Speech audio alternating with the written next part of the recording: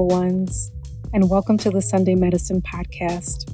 My name is Marquita Ochoa, and I am an intuitive wellness guide, and I love helping people heal, grow, and transform their lives. I want to talk about a big problem in today's society, and that is living on autopilot. Living on autopilot is like sleepwalking through life and going through the motions. Let me know if any of this sounds familiar to you. So you wake up, you get ready for work, maybe you make some coffee or a cup of tea, maybe you walk your dog, drop your kids off at school, or set them up for homeschool. Or maybe you're in school and you head to school for the day, or you're taking classes online. Sometimes you have enough time to make breakfast or grab breakfast from somewhere. You drive to work or you work from home. You sit in front of the computer for about 5 to 8 hours and rarely take any breaks. After a long day of work, you clock out, pick up your kids from school, or if they are homeschooled, you help them close out for the day. You come home, cook dinner, or you eat leftovers. You sit in front of the TV for a few hours, or you spend a few hours scrolling through social media and then get ready for bed. And then when the weekend gets here, the weekend, you get this burst of energy and you do all of the things that you never get to do during the week. And then you look up, it's Sunday night, and you're getting ready for the week again. Does any of this sound familiar? Humans were not made to live on autopilot. Although we are living in crazy pivotal times, I love how people are making the attempt to return to themselves. People are learning how to grow their own food. They're spending more time outside, going to therapy, and attempting to meet new people and finding a sense of community, which is so beautiful. You know, our ancestors live much more simpler lives. They spent time in the sun. They grew their own food or hunted. They lived in natural environments and followed nature's rhythm. I love how people are trying to get back to this place of living in rhythm with the earth, and that's how life should be. When you live on autopilot, it feels like someone else is driving and you're not. It almost feels like you're a zombie. I'm sure you felt like this before because I definitely have. Here are a few signs that you're living on autopilot. You have the same daily routine with no room for improvisation. You dread the day ahead of you. You rarely check in with yourself to see how you're doing. You feel like you're always on and people-pleasing. You spend countless hours in front of the TV or on social media. You keep putting off your goals, dreams, and desires. You keep saying yes to things you really want to say no to, like getting invited somewhere and saying yes when you really don't want to go.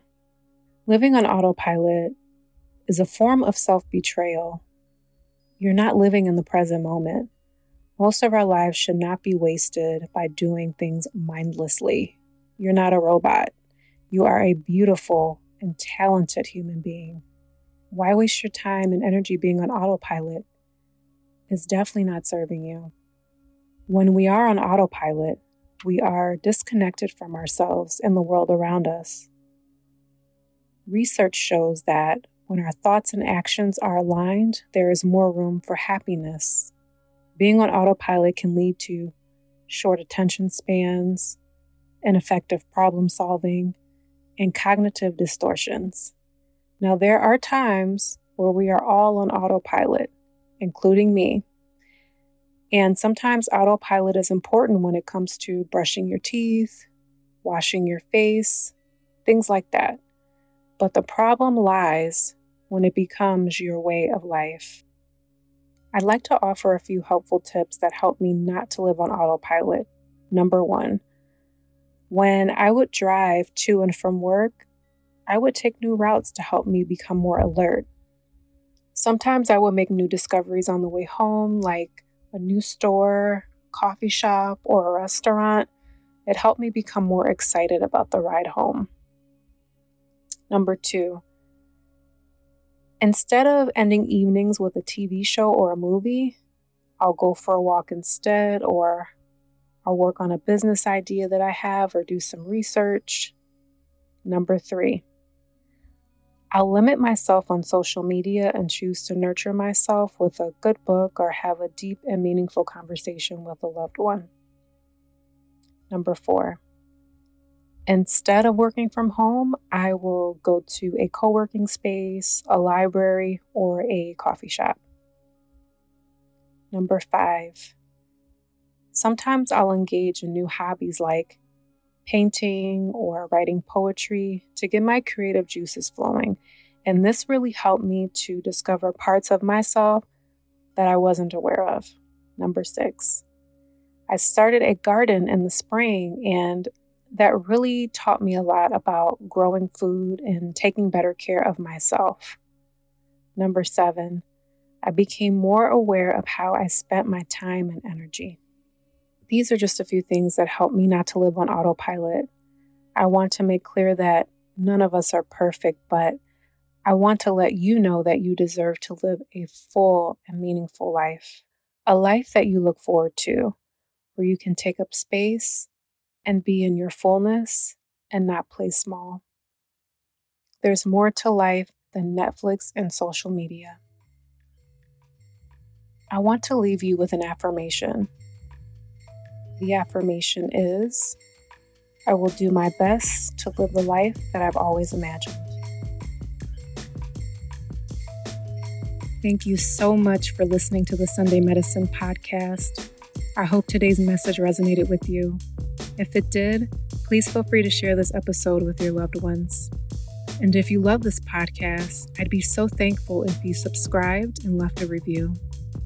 Make sure you follow me on Instagram at Sunday Medicine Podcast for the latest Sunday Medicine updates. Expect a new episode every Sunday morning. I'll see you next Sunday.